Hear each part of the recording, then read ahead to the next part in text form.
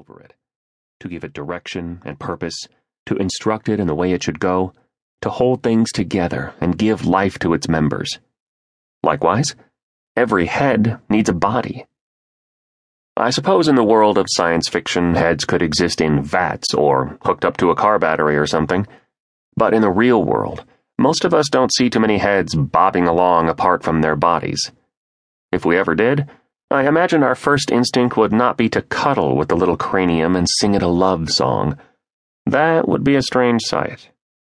Strange though it may be, it is not unusual, at least not for some Christians. Increasingly, we hear glowing talk of a churchless Christianity. It is easy to read any number of personal memoirs, where professing Christian men and women tell their tale of disenchantment with the local church, and their bold step away from church into what, they would say, is a fuller, more satisfying Christian life. These days, spirituality is hot. Religion is not. Community is hip, but the church is lame. Both inside the church and out, organized religion is seen as oppressive, irrelevant, and a waste of time. Outsiders like Jesus, but not the church. Insiders have been told they can do just fine with God apart from the church. Dismayed and dismembered.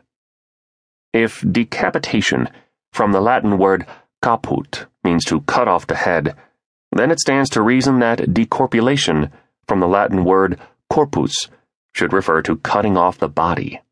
It's the perfect word to describe the content of this audiobook. If our editors had been asleep at the wheel, we could have called it Recent Trends in Decorpulation. There is a growing movement among self-proclaimed evangelicals and in the broader culture to get spirituality without religion, to find a relationship without rules, and have God without the church. More and more people are looking for a decorpulated Christianity.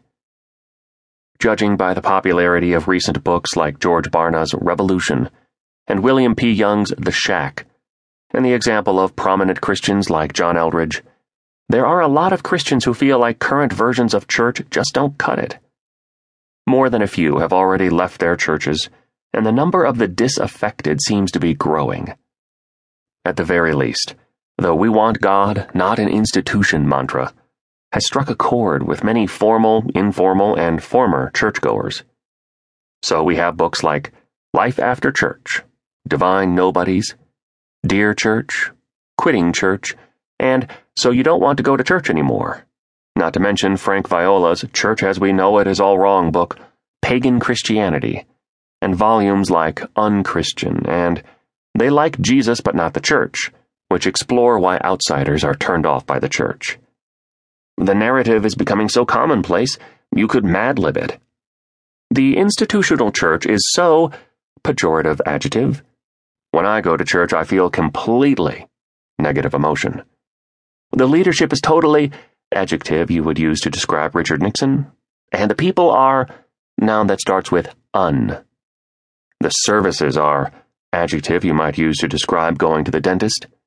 The music is, adjective you would use to describe the singing on Barney. And the whole congregation is, choose among passive, comatose, hypocritical, or Rush Limbaugh Republicans. The whole thing makes me, medical term. I had no choice but to leave the church. My relationship with, spiritual noun, is better than ever. Now I meet regularly with my relational noun, plural, and talk about, noun that could be the focus of a liberal arts degree, and Jesus. We really care for each other. Sometimes we even, choose among pray for each other, feed the homeless together, or share power tools. This is church like it was meant to be. After all, insert, where 2 or 3 are gathered, there I am in the midst of you, or the letter kills, but the Spirit gives life, or we don't have to go to church, we are the church. I'm not saying everyone needs to do what I've done, but if you're tired of, compound phrase that begins with institutional or ends with as we know it, I invite you to join the noun with political overtones and experience spiritual noun like you never will by sitting in a, choose among the following architectural put-downs, wooden pew.